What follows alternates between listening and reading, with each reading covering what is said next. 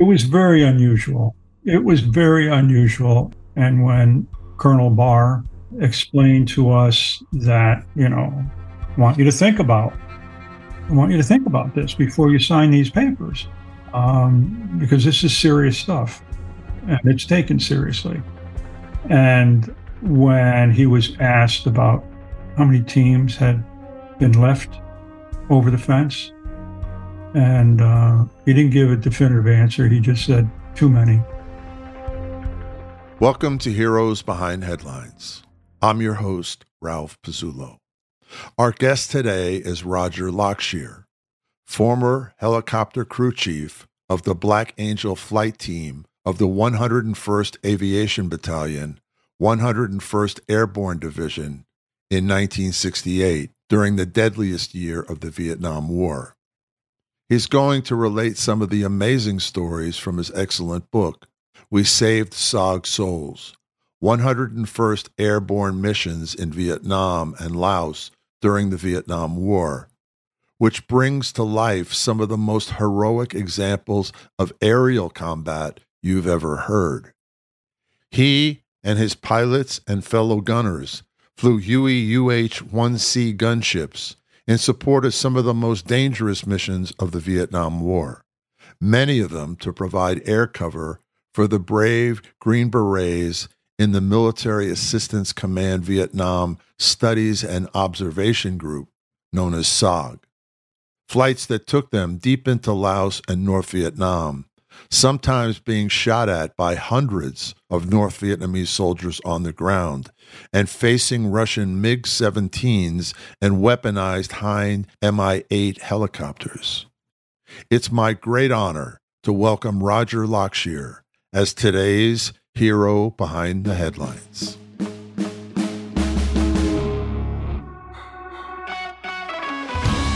Heroes Behind Headlines with Ralph Pezzullo.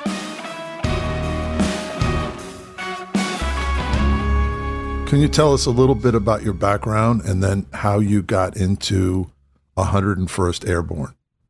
I grew up in a working class family. My father worked 2 jobs most of the time, and I went to a trade school for high school, and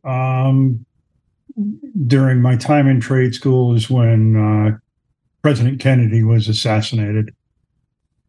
When that happened, a chord was struck within me, and I kept going back to and thinking about his 1961 inauguration address when he made that famous statement of ask not what your country can do for you, ask what you can do for your country. Mm-hmm.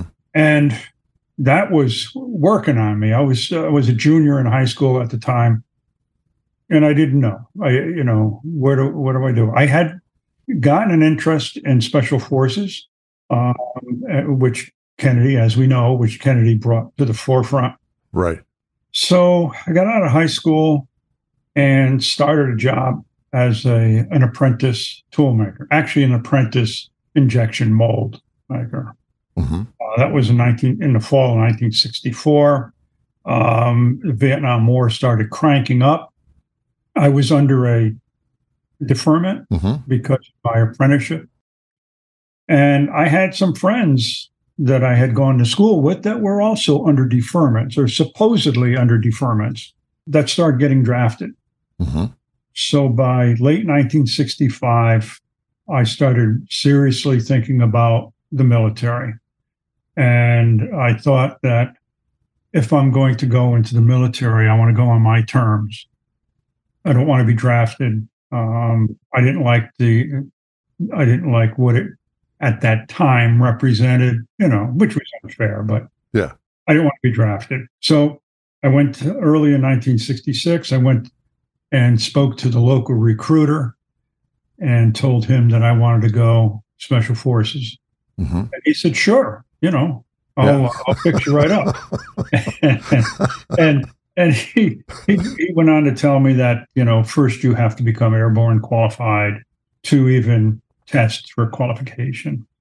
And I said, sure, that's fine. I've always been fascinated with that.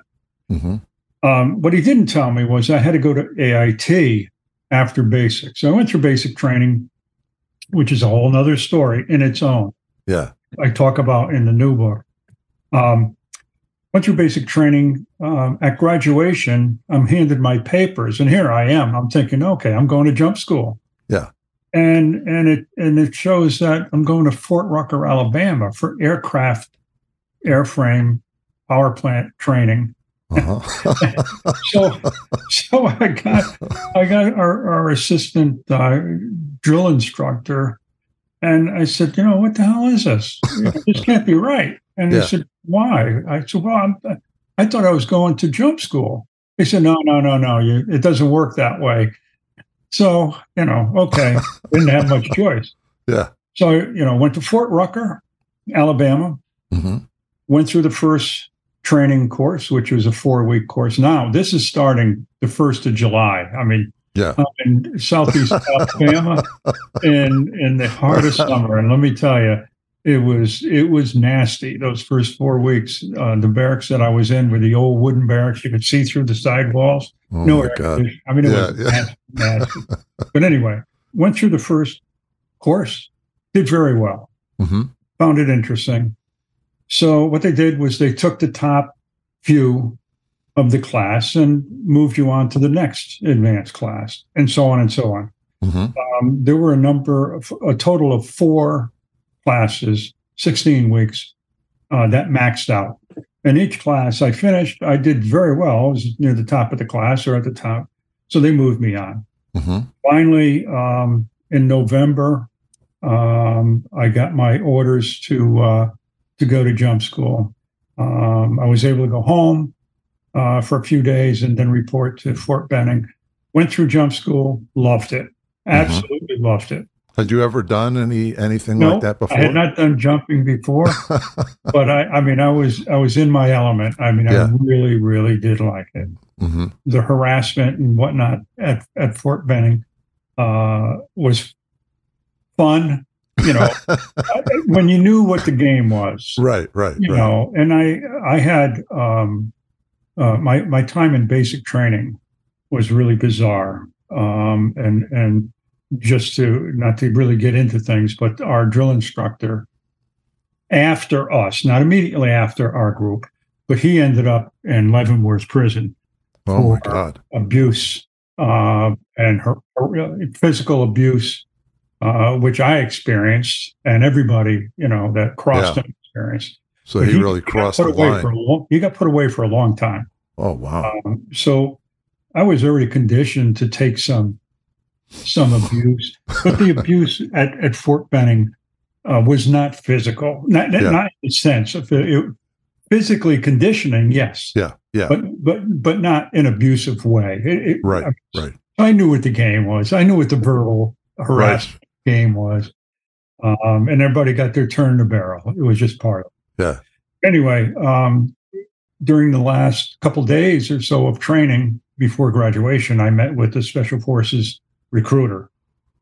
He surprised me by advising me not to go directly to qualification, and his explanation of that was that he saw my files, saw my records, my orders. I was going to the 101st Airborne, the Aviation Battalion, as a crew chief, a helicopter crew chief. He said, it's an outstanding unit. Mm-hmm. He said, I highly recommend you get some experience under your belt, even if it's only a few months. Yeah. And then if you still want to go SF, then apply. Yeah. And the reason for that was, he said, the infantry is scooping up every live body that they can right now with the buildup in Vietnam. Yeah. If you have any issues during qualification training, he says the likelihood, regardless of your MOS, the likelihood of you getting sent to an infantry line outfit were very high, in his opinion. Yeah. He said, but if you get a little bit of experience under your belt and your MOS, should something happen, you would just get sent back to your unit. Yeah. Your regular unit. So it made sense to me. It's not what I wanted to do. Yeah. But I said, well, okay, that is logical. I mean, that does make sense. So I went to the 101st. I loved it at the 101st. Mm-hmm. This was a proud unit. The 101st Airborne Division, known as the Screaming Eagles, is one of the most deployed and recognized divisions in the U.S. Army, with a combat record that spans from the paratroopers of World War II to the security force assistant teams recently deployed in Afghanistan. Established in 1918, the 101st Division was first constituted as an airborne unit in 1942. During World War II, it gained renown for its role in Operation Overlord, the D-Day landings, and airborne landings on June 6, 1944 in Normandy, France, Operation Market Garden, the liberation of the Netherlands, and its actions during the Battle of the Bulge around the city of Bastogne, Netherlands. On June 29, 1965, the first 4,000 paratroopers in the 101st Airborne Division arrived in Vietnam, landing at Cam Ranh Bay. In the 7 years that all or part of the division served in Vietnam, it participated in 12 separate campaigns, and its members received 17 Medals of Honor. Perhaps the most famous 101st Airborne alumni is guitarist Jimi Hendrix, who served with the 101st for about a year before he was honorably discharged from the Army in 1962. Very high-end, very professional. They gave me the opportunity to pursue any course that came available, any classes, anything. Mm-hmm. I went we received, when I got there, we didn't have Huey helicopters.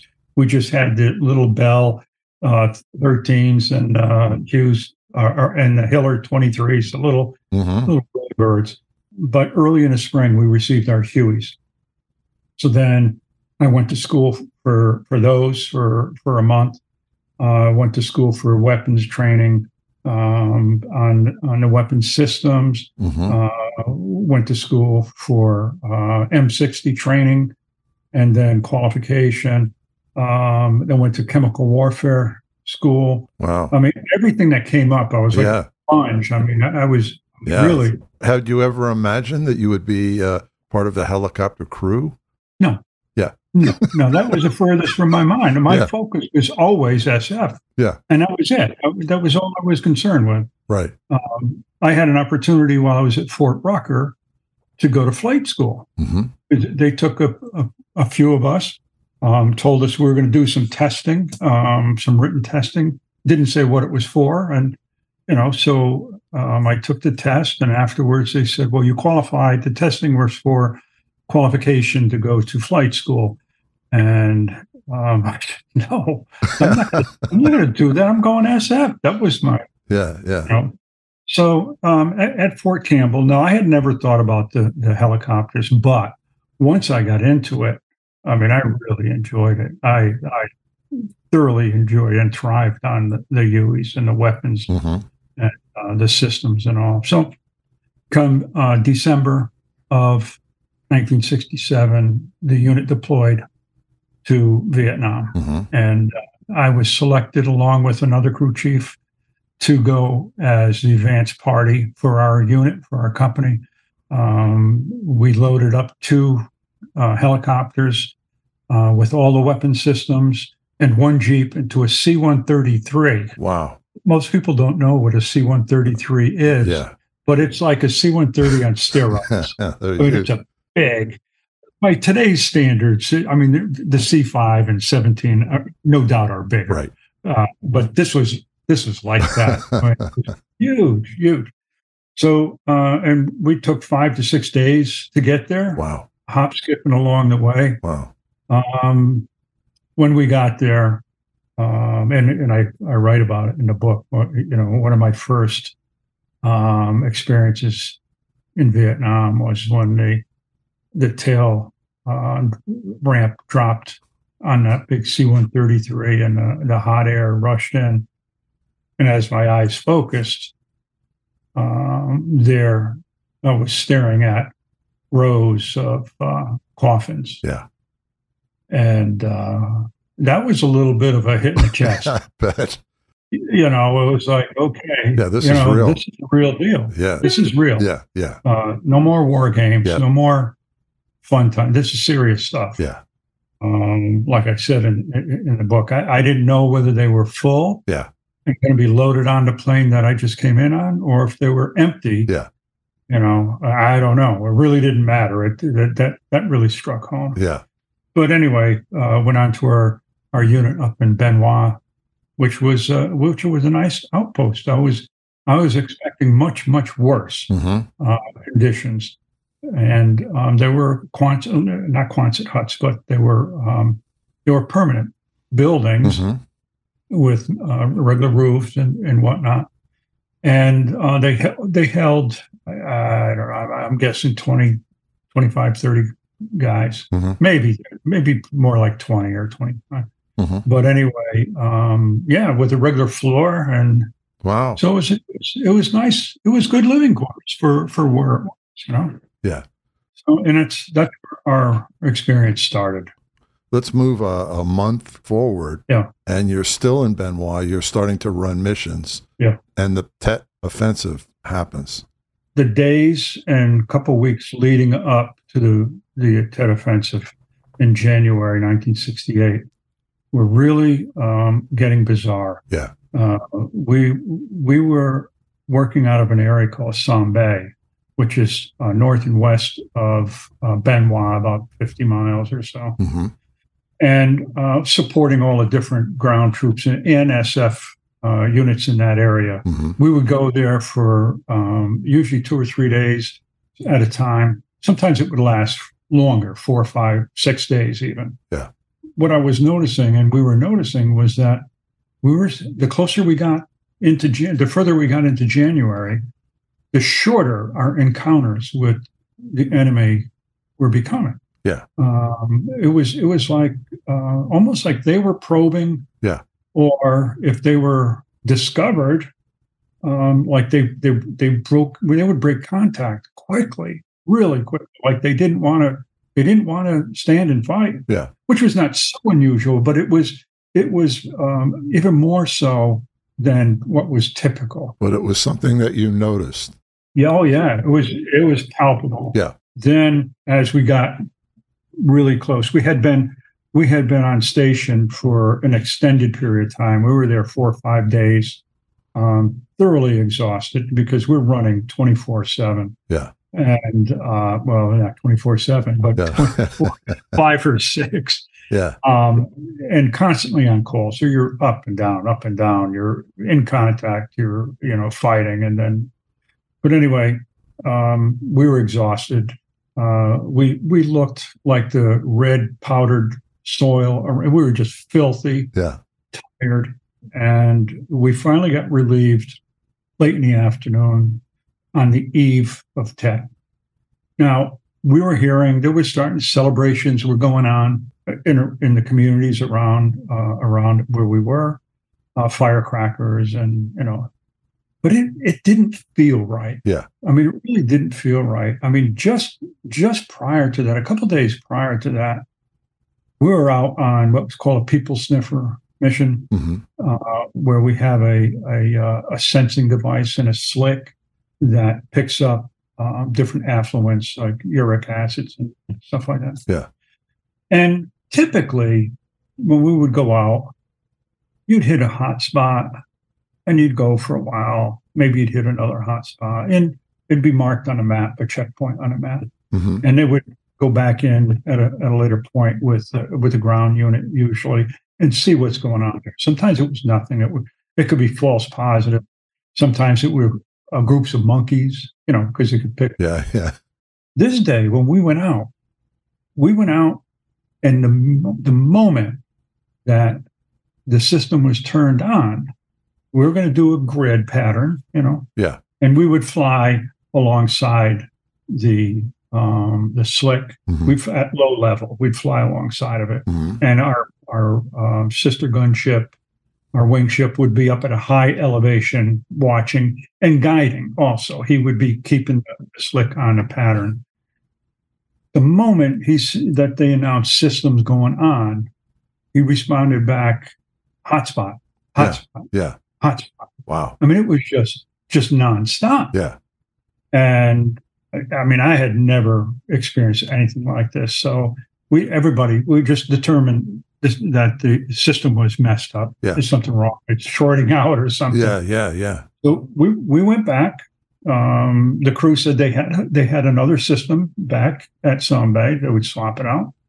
So we flew back, swapped out the system. While they were swapping it out, some technicians were checking the system, and they said they can't see anything wrong, but it must be something. Yeah.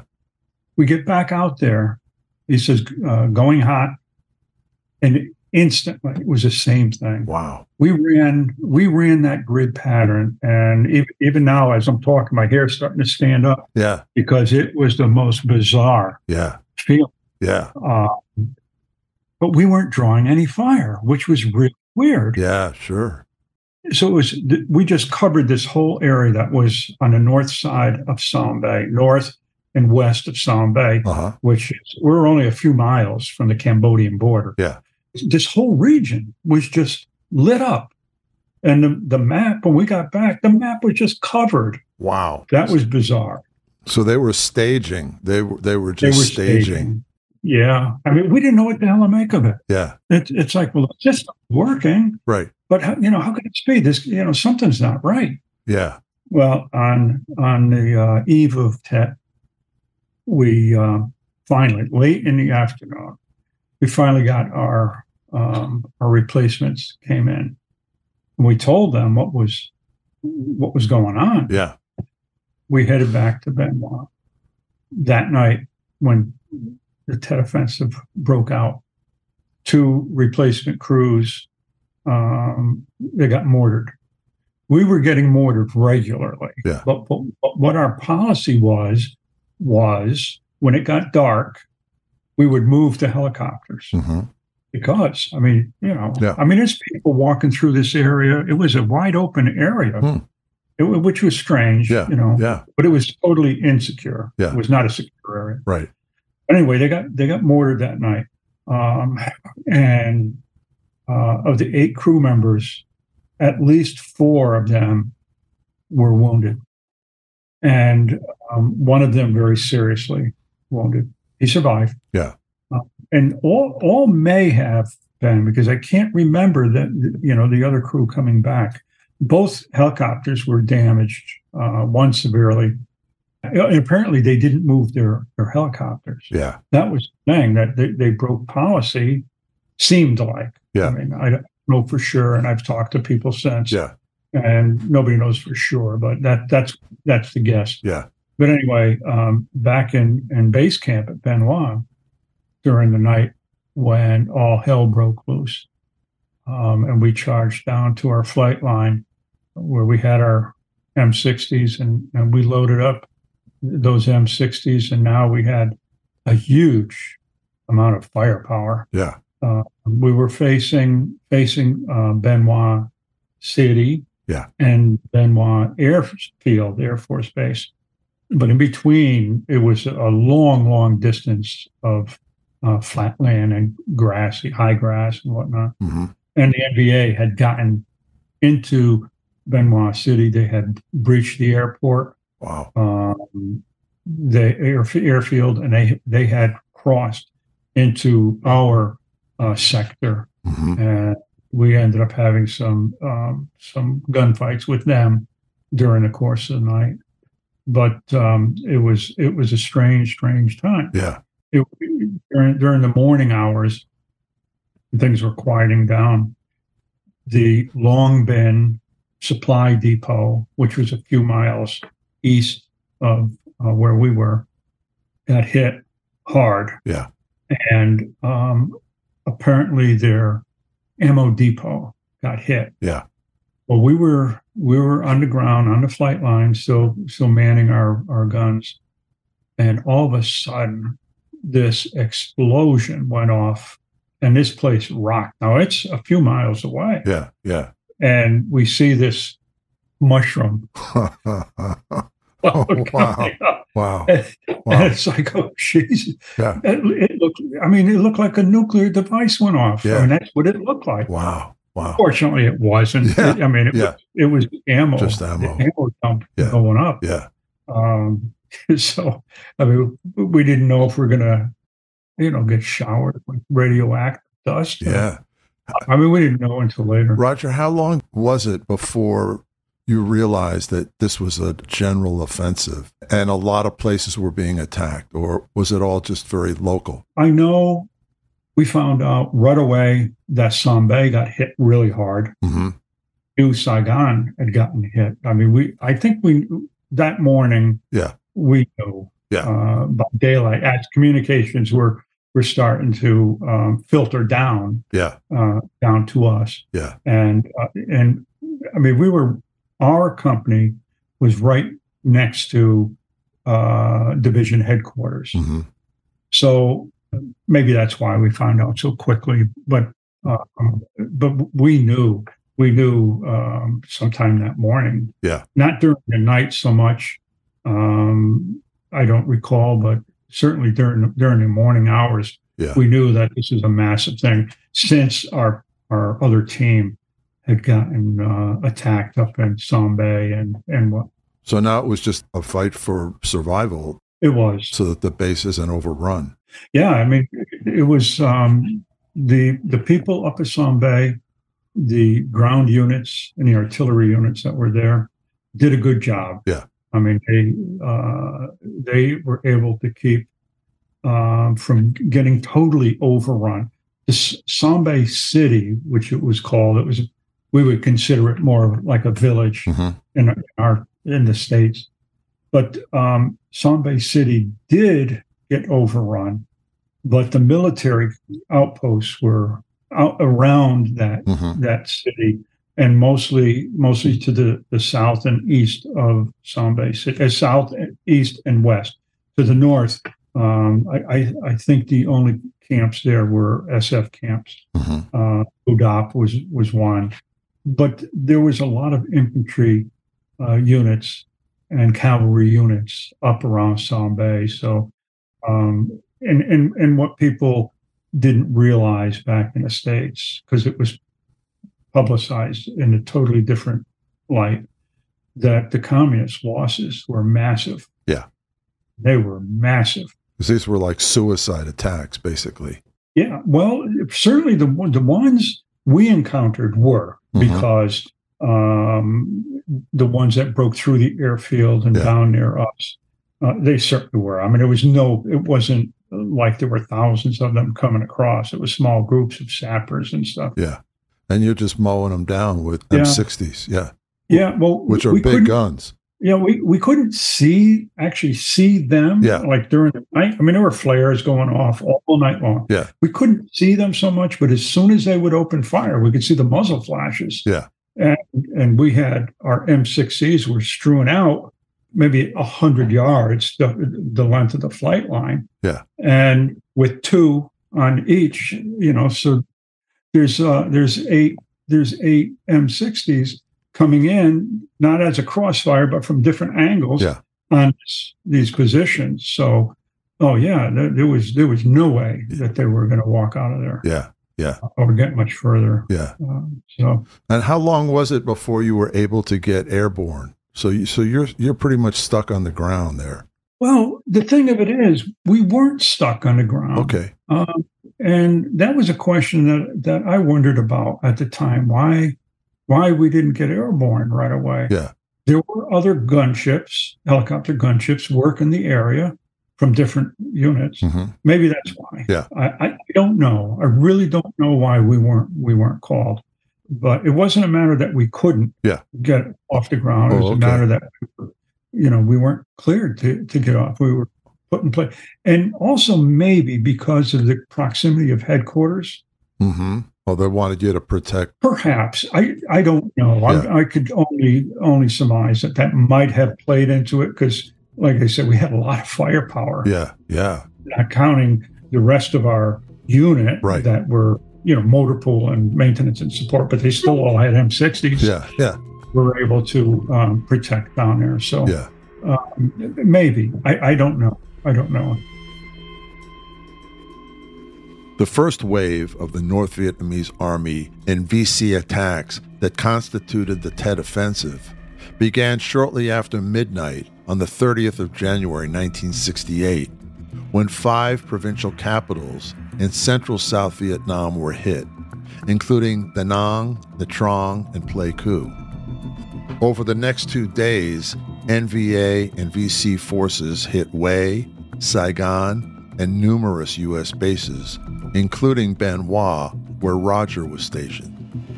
In total, they mortared or rocketed every major Allied airfield and attacked 64 district capitals and scores of smaller towns. During all these operations, the communist attacks followed a similar pattern.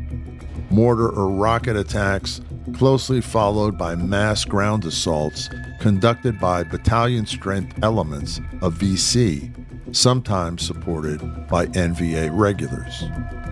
A total of approximately 84,000 NVA and VC troops participated in the attacks, while thousands of others stood by to act as reinforcements or as blocking forces.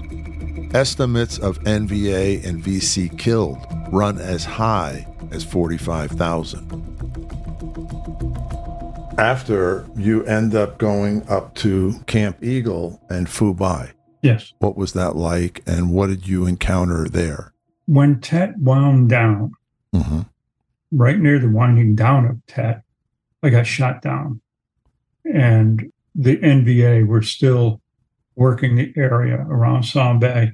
And we got shot down during that time. A team that was down near Bien Hoa, gun team, heard over the radio waves that, we took a Mayday and whatnot. So they diverted from what they were doing, and they flew up to assist.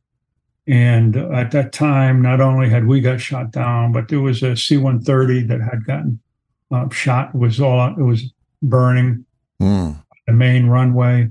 We were down. Our wingship was okay, but it certainly couldn't fly by itself. I mean, that's just too dangerous.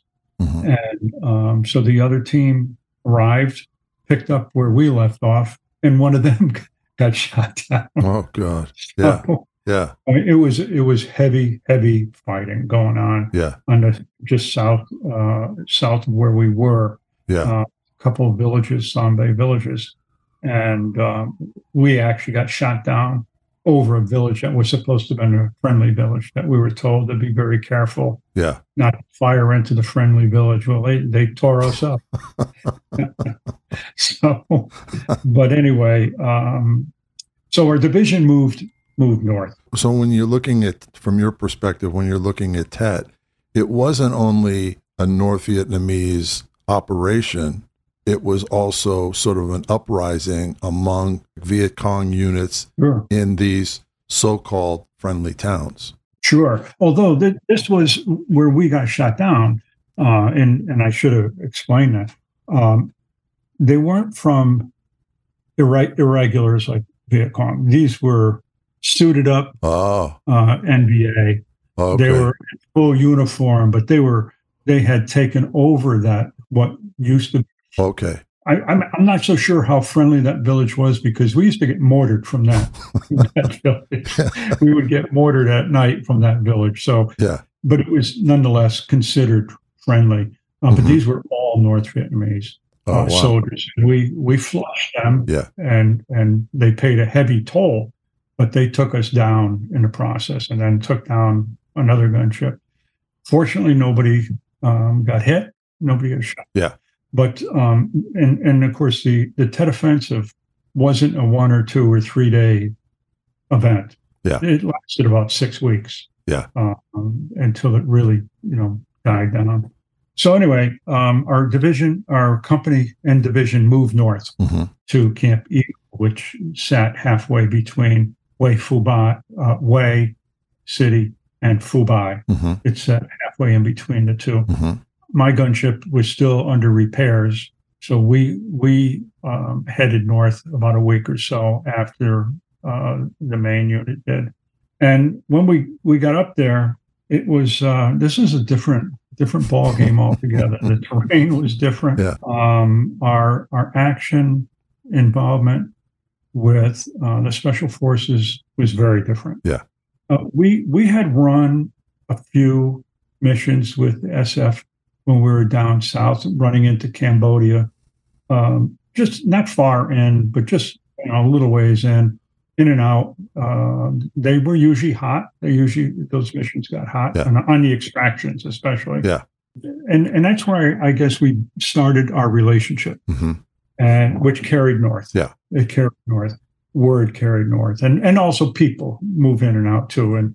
But anyway, by the time we got up north, we were really welcomed in. We spent the night on the trip. We spent the night in the Trang at 5th Special Forces Group headquarters, where we were treated like royalty. And I didn't fully grasp, at the time, the significance.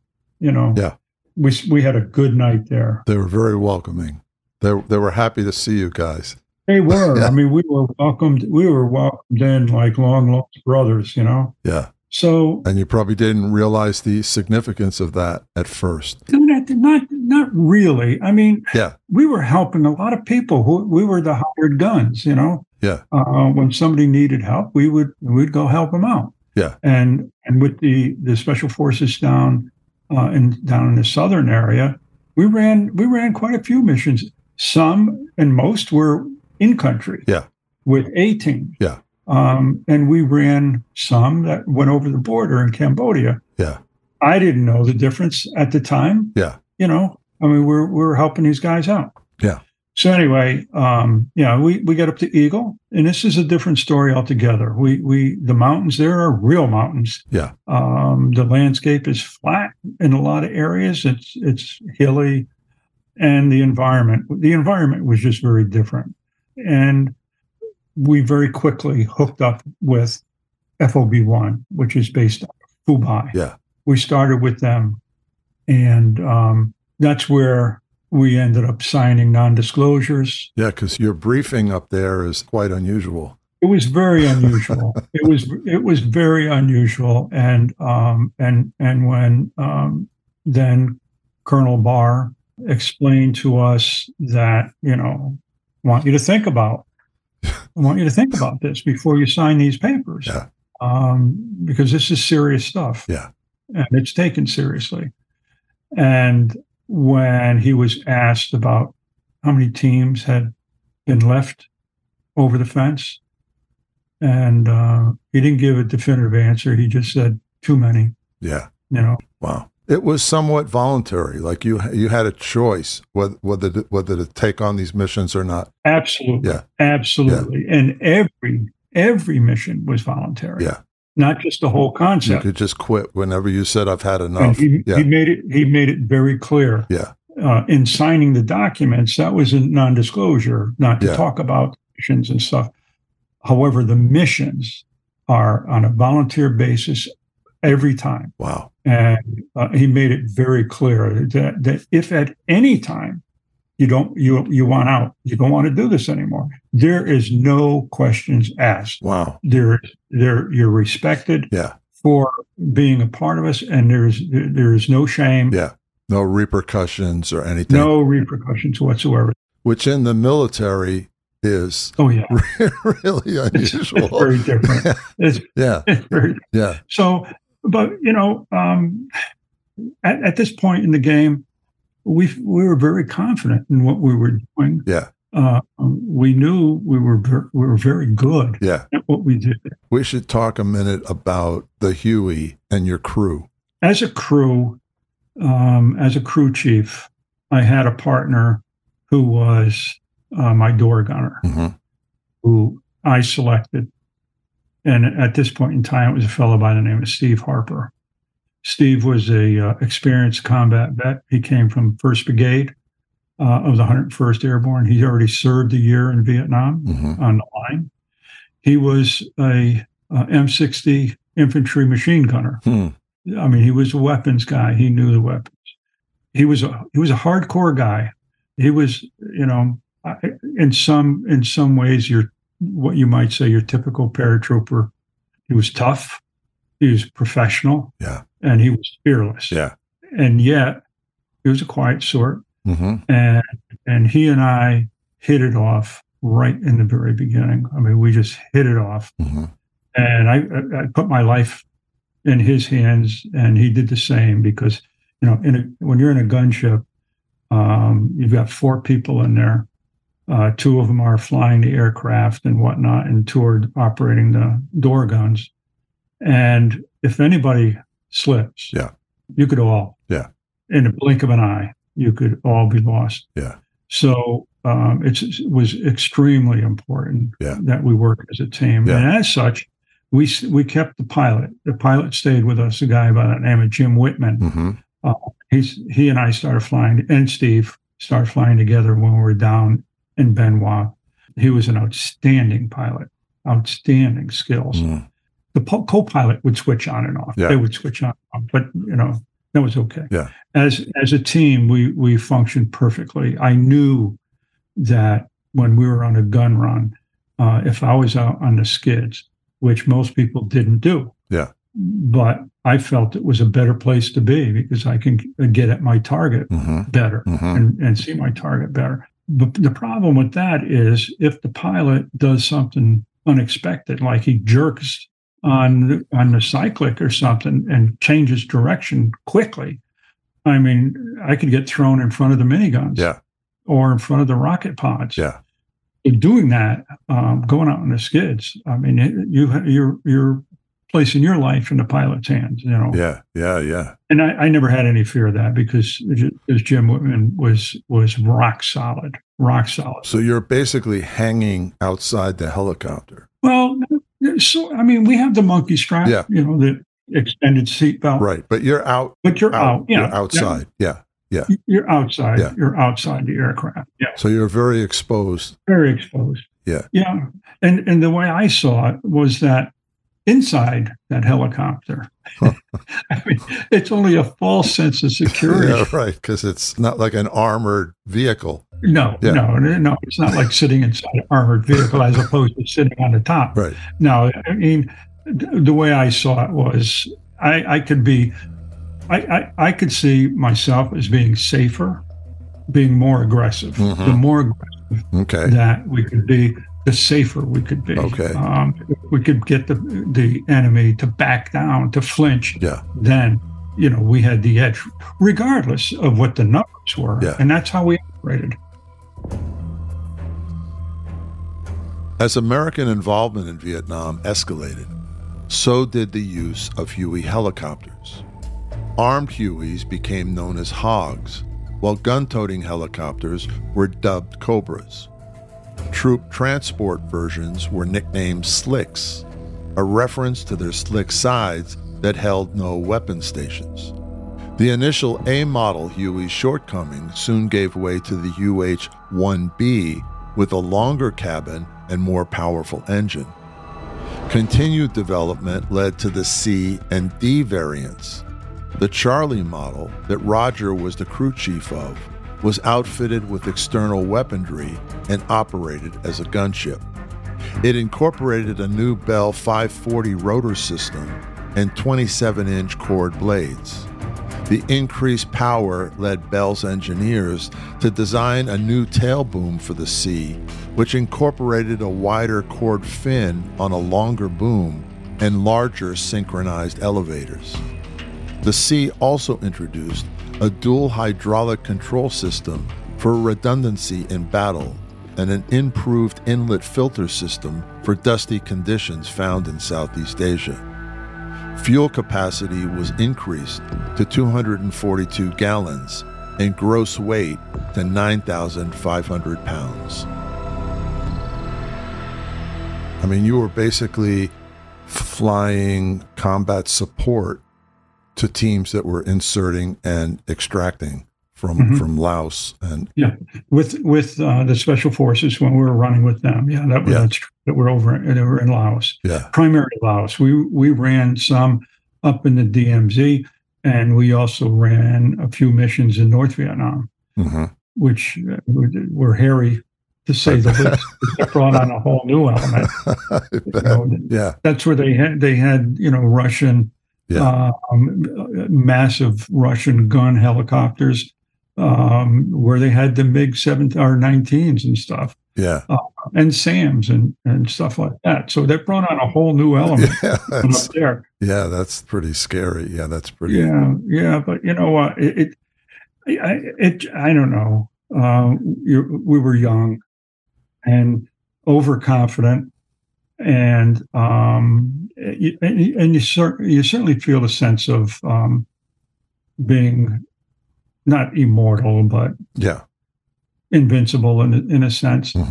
But I guess that's probably part of what makes it work. Yeah, of course it does. Yeah, because you can't hesitate. Yeah, you can't think about it. You can't hesitate at all. Yeah. In a gunship, if you do, you'll be dead. Yeah. The more aggressive, and that's how we operated. Yeah. The more aggressive, the better. Yeah. You're running missions now with these SOG teams, which are 8 to 10 man teams. Other pilots, other helicopters are inserting them into these hotspot areas where they're doing recon and so on and so forth. And you're running support, right? And then you're sent up to Khe Sanh, which is, notorious place that had already been a Marine base for a while, heavily hit, surrounded by the enemy most of the time. And what was that like? Yeah, Khe Sanh was interesting. This so-called siege of Khe Sanh was over. Yeah. But that was more of a technical term than anything, because Khe Sanh was still getting bombarded with artillery from Khao Rock Mountain and mortared and rockets into Khe Sanh. Continuous. It was always under some kind of fire. Khe Sanh was interesting. Our first experience with Khe Sanh, I didn't even know prior to going there that there were special forces there. I knew it was a Marine base, but I didn't know there was anybody operating out of there as a launch site. Yeah. But that's the way it was supposed to be. You weren't supposed to know. Nobody was supposed to know. Right. But anyway, my first experience at Khe Sanh is we came in, we landed. It was quiet, nothing was going on. And as we're shutting down, there's 2 Jeeps I can see coming across the airfield, and somebody in there is yelling, and they're waving and they're yelling. I don't know what the hell they're saying. And so I tie down the rotor where we get out, and he's going, get in. Yeah. The Jeeps. But what's going on? I mean, it was quiet. Yeah. And he's, God damn it, get in. Let's go. Well, I did find out, when we got back that, they were under constant barrage, and they're constantly trying to hit the airfield and anybody moving around out there. Yeah. Khe Sanh was underground. It was trench city. It was like a World War I installation. It's just crazy. Yeah, it was crazy. Yeah. It was dirty. Everything was dirty, dusty, and reddish dirt, that reddish powder. It reminded me of what it was like back at Salem Bay. Yeah. Very similar in that regard. And it was loaded with rats. Yeah. Loaded with rats. Wow. The rats were a problem for the Americans. It was not a problem at all for the indigenous that were there. They were keeping them and raising them as a food source. So they had an endless supply of food. And, I don't know who it was. Somebody mentioned to me, hey, food is food. Protein's protein. Right. What's the big deal? That's right. So Khe Sanh, Khe Sanh was interesting. It was interesting. And can you describe one of the missions you ran when you would find these gun positions that were in caves or they were underground, and you'd have to, try to take them out? Yeah. Khao Rock Mountain was the place that kept Khe Sanh under siege. There were caves in Khao Rock Mountain, and they were high up in the mountain. and they had 155 millimeter cannons that they had on tracks. It would roll to the cave entrances and start pounding away. And when they were finished, it would roll them back in. And no matter what kind of air strikes or B-52s, I mean, you couldn't dislodge them because they were deep in. They were protected. Wow. It had to give them some kind of shocks to their body getting bombed all the time. Yeah. It didn't stop them. Yeah. It didn't. Yeah. The guys, SF guys, would they had the SF guys had a pair of binoculars that I believe came off a ship because it was on a steel pedestal base. There were these big giant binoculars. Wow. And I can remember being out and looking out to Korak Mountain with one of the fellas, with a guy by the name of Lou DeSetta, his SF, and he's saying, "Watch." He said, "If they're gonna roll out the artillery, you're gonna see the aiming stakes come out first." And so he's looking, and he's like, "Yeah, look." Yeah. And sure enough, you got these big tall poles, these aiming stake. And he said they're gonna roll up, the cannon's gonna start firing. And sure enough, months later, it's boom, boom. Yeah. So we tried. We had a quiet day at Khe Sanh one particular day, and we got the bright idea that maybe we could get rid of that. Yeah. I mean, how hard could it be? Yeah. Now, keep in mind, we've had fast movers that have tried to blow this thing up, try to send rockets down in there. Sure. But we thought, we're going to make a difference. So we went out and we saw where it was. We fired a bunch of rockets in there, sent in, some miniguns and door guns and all that stuff in there. And everything was quiet. So we thought, hey, maybe we did what nobody else was able to do. Yeah. Well, we weren't back long. Back in Khe Sanh when all of a sudden, boom, boom. They were retaliatory. Wow. It didn't do anything. It didn't do anything. So Korak was a problem the entire time. Yeah. It was a problem. And that was right on the border of Laos. Korak was in Laos, actually. Okay. But it's such a short distance from Khe Sanh. It's very narrow there, right? There's only about 10 miles or so. Yeah. Which is not far. Now, was Khe Sanh the same base that they held during, what was it, Bien Vien Phu? Is that No. Oh, it's different. Okay. No, but it was the same situation. Yeah, where there's sort of a valley and then there's a mountain overlooking it, and they're just pounding down. Very similar. Yeah. It was very similar, except that Khe Sanh actually sit on a plateau. Yeah. It was on a plateau, but it was surrounded on almost four sides by mountains. Wow. So it was almost a target. Oh, perfect target. Yeah. No, it was not a good place.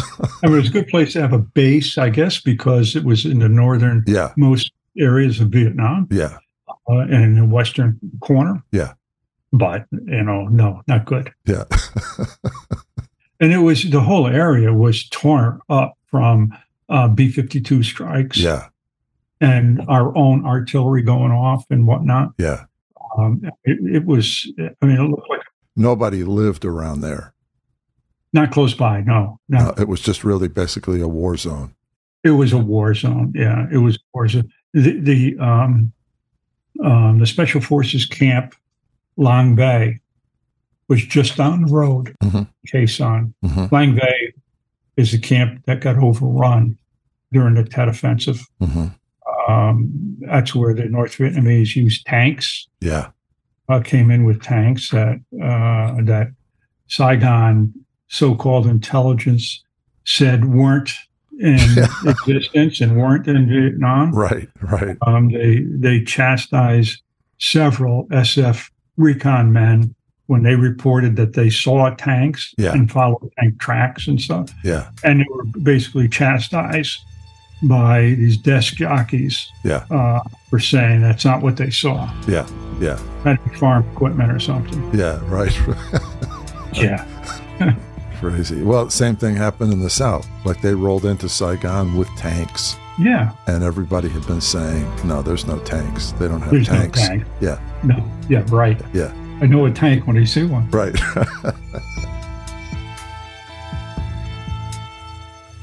Montagnard is a French term for mountain dwellers and an umbrella name for the Hmong, Rade, and Nung people and approximately 30 tribes that reside in the hills and mountains of southern Vietnam. The Montagnards were ill-treated by the French during the long colonial period and also distrustful of the South Vietnamese, though many converted to Christianity and openly opposed the communist regime of North Vietnam. Coming from a deep warrior culture, the Montagnard accepted U.S. Special Forces as warrior brothers and valiantly fought with them as scouts and advisors. While Montagnard is a general term, the Brus are a specific ethnic group living on the border of Laos and Vietnam and descendants of the great Khmer Empire, which flourished between the 9th and 13th centuries and encompassed present-day Thailand, Cambodia, Laos, and southern Vietnam. About 400 years ago, the Brus were pushed out of the best valley lands in northern Laos and forced southward and into the mountains and forests. They settled mostly along waterways and traditionally live in small houses that are built on stilts. According to a 2019 census, there are currently approximately 95,000 Brus people living in Vietnam. Let's talk about Dao, because you make a friend. Yeah. And you're back at Phu Bai or Camp Eagle, and you're flying missions all the time, sort of providing support for these teams that are going in and going out. And you meet this guy, an indigenous guy, and he's from a particular group because there were not just Vietnamese, there were Montagnards, and there were these Brus people too. Yeah, the Brus were a very unique group of people. They're small in stature, very, very, very primitive in their appearance, their lifestyle. They were to me, it seemed that they were very much along the lines of with their culture as our Native American culture was. Yeah. They were very tied to the land and nature. Very tied to the land and nature was everything. Yeah. I mean, they were very spiritual in that way. I didn't meet Dao; he met me. Yeah. So he's just sort of seeing you come and go. Yeah. From the base, they're always watching everything, right? Always watching because their tribe members are working with the SF recon people. Yeah. They're hired by them. And Dao, he was an old man. Yeah. He was probably 50 years old. Right, or maybe 35 or whatever. I don't know. Yeah. But he was an elder. Yeah. He was an old man. He looked like an old man. Yeah. I have no idea what his age was. I wouldn't even guess. But to me, he was an old man. Yeah. Anyway, I mean, they apparently, they would see us flying in and out. They knew what we did because their family members were working with SF, with recon. So they knew what we did. Yeah.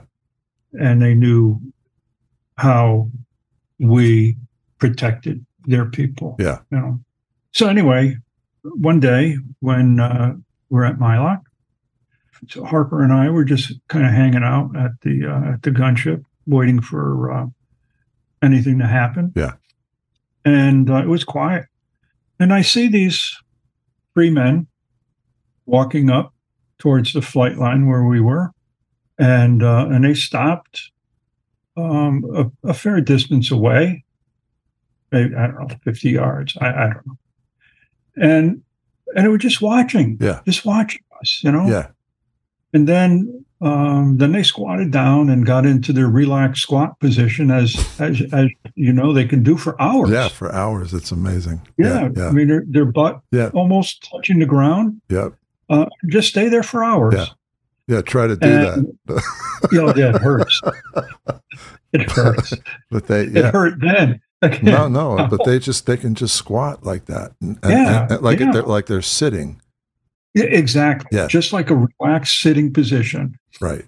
And so, you know, the curiosity got to me. Yeah. And I told Harper, I said, "Hey," I said, I'll be right back. I'm going to go see what's going on, because I felt a little uncomfortable. Yeah. You know, I didn't trust anybody. Of course not. I didn't trust anybody. Yeah. I didn't know who they were. I mean, and they're just walking up to your helicopter. Yeah. That could be and carrying a grenade or whatever. Yeah. Yeah. Well, they didn't have too many places to hide it, but they could. Yeah. have. So we should describe how they were dressed. Well, just in loincloth. Yeah. That was it. Yeah. That's all you need. Yeah. Yeah. Yeah. That was it. Yeah. Still could have carried a grenade, I guess, but sure. But I didn't know. Yeah. I just didn't know. Yeah. So I started walking over, and they started getting like a little fidgety or what, and they stood up. Yeah. The three of them stood up, and so I went over and said hi and smiled at them, and they started talking in Brus, and I don't know what the heck they're saying. Yeah. And it became obvious that this one was the leader of the three. Yeah. Because they kept looking at him and they'd jabber something, and then he'd say. And I realized that, you know, I felt they weren't a threat. Yeah. You know, yeah. They were just curious, and they were Brus. I could tell that they were Brus, which were honorable beyond belief. Yeah. So I started doing this and going, Chief. Yeah. Chief. Yeah. And after a while, the gal, he got the word out, sort of. You know, it was close. Yeah. And I was pointing at him, and I don't know to this day if Dow was his name, but it's the only name that would always come back to me was Dow. Yeah. When I got his name, he had the biggest smile on his face. And he was so happy, and so we just kind of parted, and I didn't know what to do. I didn't. Yeah. I couldn't talk to them. Yeah. Didn't know what they wanted, or I realized that they were just curious. Yeah. So the next day, or probably the next day, he came walking. We land. Yeah. He came walking with his two sidekicks, and he squatted down, same place, and waited for me to come walking over. And I did, and I tried to get him to come back to the helicopter. And he said, no. He was so afraid of it. Yeah. He was really afraid of it. Yeah. And I could see it in his eyes that, you know. Yeah. So we just kind of hung out there, and I would give him some cigarettes. And I would always get those sundry pack cigarettes that were only, I think, 5 or so in a pack, a little flat pack. Mm-hmm. And I'd give them to him, and he'd hand it back. I'd have to take one out before he would take any. Yeah. And there were only three of them. Yeah. So he would take, and then he'd hand it back to me. And so it was fun. It was comical. And then I learned about his background, about Dow's background. He was like their local chieftain. I mean, he was of high status, very, very well respected man. And in his earlier days was some phenomenal warrior. They still did a lot of tribal wars, prior to this time. He had tattoos. He had different tattoos. And I was told that some of those tattoos are for kills. But such a nice man. I mean, I just felt a connection with him. Yeah. And so we would meet every time we would go up there. he would come up, we'd land. Wow. And I found out later, years later, back in 2011, out at a SOAR meeting, I found out that they had somewhat of a pool. The SF had somewhat of a pool going on how long it would take from the time we landed till Dow would go. I didn't know anything about this. But Vernon Ward told me about that. It was hysterical because they knew when we land, it would be so many minutes, and he'd be coming up. Wow. Dow was really something. He presented me with a crossbow that he made, and I was just, when he first gave it to me, I thought, that was the last thing from my mind, that he was giving it to me. I thought he was showing me. Right. I looked at it, and it's amazing. This is just made with primitive tools. I saw the picture in your book. It's beautiful. It is. It's beautiful. So I handed it back to him, and his eyes got kind of like I knew that something was wrong, and he's going, no, chief. Yeah. I wanted to give him some money. Yeah. He wouldn't take it. I finally got him to take. I gave him. I think I gave him a $10 MPC or something. Well, he didn't want to take it. The money was of little to no value to him, but I couldn't. I had nothing to give him. I didn't have any skill. Yeah. So I got him to take the money. I'm thinking it's the next day or so. We're out. We were on a mission. We came back, and I see at the other end of the airfield, there was this little black market stand that was set up. And I never liked it. I didn't like it. I felt like the person that was running it was watching us. Yeah. It was a Vietnamese man. Yeah. I had mentioned it to Dick Crawford at the time. And he said, don't worry about it. I just didn't like this character. But anyway, I see Dow there, and this guy is like waving his arms around. I could see like agitated or something. So I said to Harper, I said, wait here. I said, I don't like the look of this. Yeah. I don't know what's going on. Yeah. So I went over, and as I'm getting closer, I'm hearing this Vietnamese like yelling at Dow. And he's calling him all kinds of names. And I said, what's going on? And he said, this stupid so-and-so won't pay me for the soda, for the Pepsi. Mm-hmm. And I said, well, how much you asking for that? And he said, well, he has $10 MPC. That's what I want. Yeah. Whoa. Yeah, no. So he and I start to have words. And he kept saying things, Dow is stupid. Yeah. He's stupid. What do you care? Yeah. What do you care? He's going like an animal. Yeah. And then at some point, I lost my cool, and I carried as a sidearm a 38, a Smith & Wesson 38. And I don't know if it was because of fatigue, wound up too tight or what. But before I realized what was going on, I pulled out the 38 and I put it up against his head and was screaming at him. Harper came running over, and he's saying, "Chief, calm down.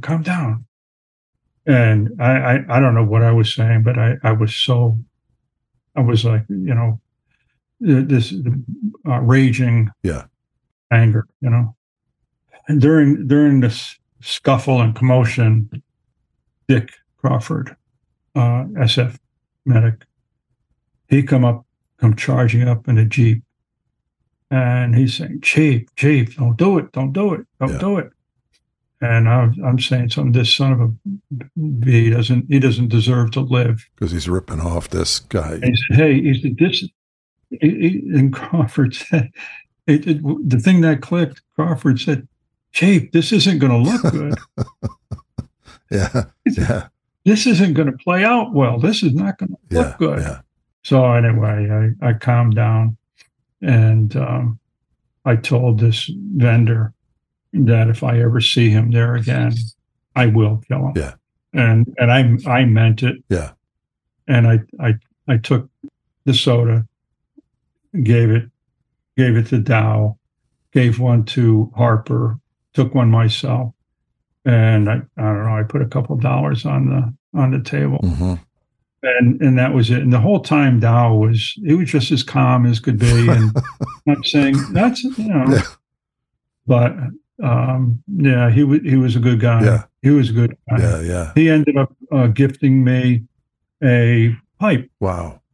And a little tiny pipe. The bowl was, just small. Mm-hmm. The stem of the pipe had brass rings on it. Wow. Had 4 brass rings that somehow he shaped to fit that stem. I don't know how the heck he did it. Yeah. And I was told, and it would make sense, that he took a piece of brass from like a 7.62 Yeah. and cut it. Yeah. And hammered it to fit the shape. Wow. And the hole in the stem was so small; it was only about a 1/16, and the stem was, probably 3 inches long, 2.5. 3. Wow. What the heck? Yeah. You get that small of a hole through. And I was told that it was probably done with a piece of wire Mm-hmm. that he kept heating up and then pushing and heated up. And what was the pipe made of, wood or? Yeah. Oh, yes, made of wood, of dark hardwood. Yeah. Yeah. Wow. Wow. And somewhere along the line, unfortunately, I lost the bowl. Mm-hmm. I just have the stem left. Mm-hmm. But he had gifted me that. He had gifted me a bracelet. But and a funny thing, we're talking about Dow, and I'm sure you remember this in the book. One of the days when we got up there, I mean, I would always bring like some Pepsis or whatever I had, or cigarettes and stuff, because I knew Dow was coming up, and I wanted to give him something. I always did. Sure. And so we landed, and here comes Dow and his 2 buddies. He comes walking up. At this point in time, I was able to get him to come to the helicopter, and he wouldn't. I tried to get him to sit in it. Yeah, he wouldn't do that. So we would sit under the tailbone and just, look at the clouds and point. He would say something I didn't understand. I'd say something he didn't understand. Yeah. But anyway, I'm thinking, oh shoot, I don't have anything. I didn't bring anything, and I'm checking. In my pocket, I had a tropical bar. Yeah. I don't know if you know what those are. No, I don't. These tropical bars, I think they were made by Hershey. Okay. And they're small. They're about twice the width of a pack of gum, and about half the thickness. I mean, and they're chocolate. Yeah. But they're made where they don't melt. They don't melt in the heat. Oh, wow. Especially for Vietnam type of thing. Exactly. Yeah. They were probably all chemical. Probably had like but some they were glue good in there or something. Yeah, probably. But anyway, so I'm reaching, and I realized I had a tropical bar in my pocket. Yeah. So I took it out and I unwrapped it and I handed it to Dow. And typical, he pushes back and he's going, "Chief," Yeah. So I knew I had to take a bite first. Yeah. So he would not have it any other way. So I took a bite, broke off a piece in my mouth, handed it to Dow. He got a big smile with no teeth, and these blood red gums that they get from the bee-nut or the beetle nut. Yeah. And he takes it and he puts it in his mouth and he's gnawing on it and gnawing on it and gnawing on it. And he finally gets a piece off. Yeah. And it's all wet. And, Yeah. And he hands it back to me.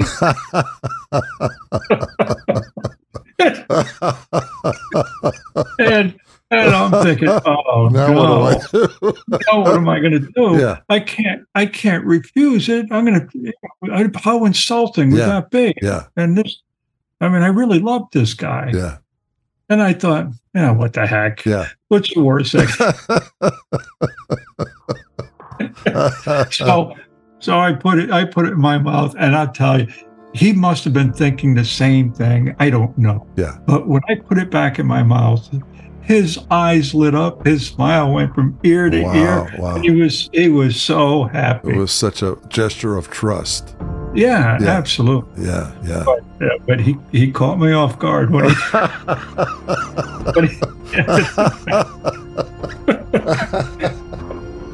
So, gosh. Yeah, that was my funniest experience with Dow.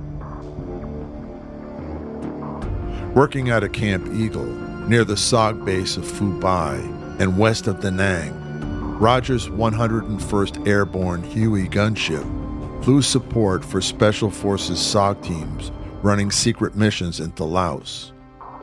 Established on the 24th of January 1964, all volunteer MACV-SOG, most of whom were U.S. Army Special Forces Green Berets, carried out some of the most daring and dangerous special operations of the Vietnam War. They made high-altitude, low-opening parachute jumps behind enemy lines, routinely carried out reconnaissance missions along the Ho Chi Minh Trail, penetrated deep into Laos and Cambodia, recovered downed pilots, and attempted several POW rescues behind enemy lines known as bright light missions. Their campaign of harassment was so successful, it forced Hanoi to divert 40,000 troops, about 4 divisions, to rear security missions along the Ho Chi Minh Trail. In part 2 of this interview, Roger Lockshier will describe some of the more daring helicopter missions he went on in support of SOG teams, including the most amazing helicopter rescue story you've ever heard.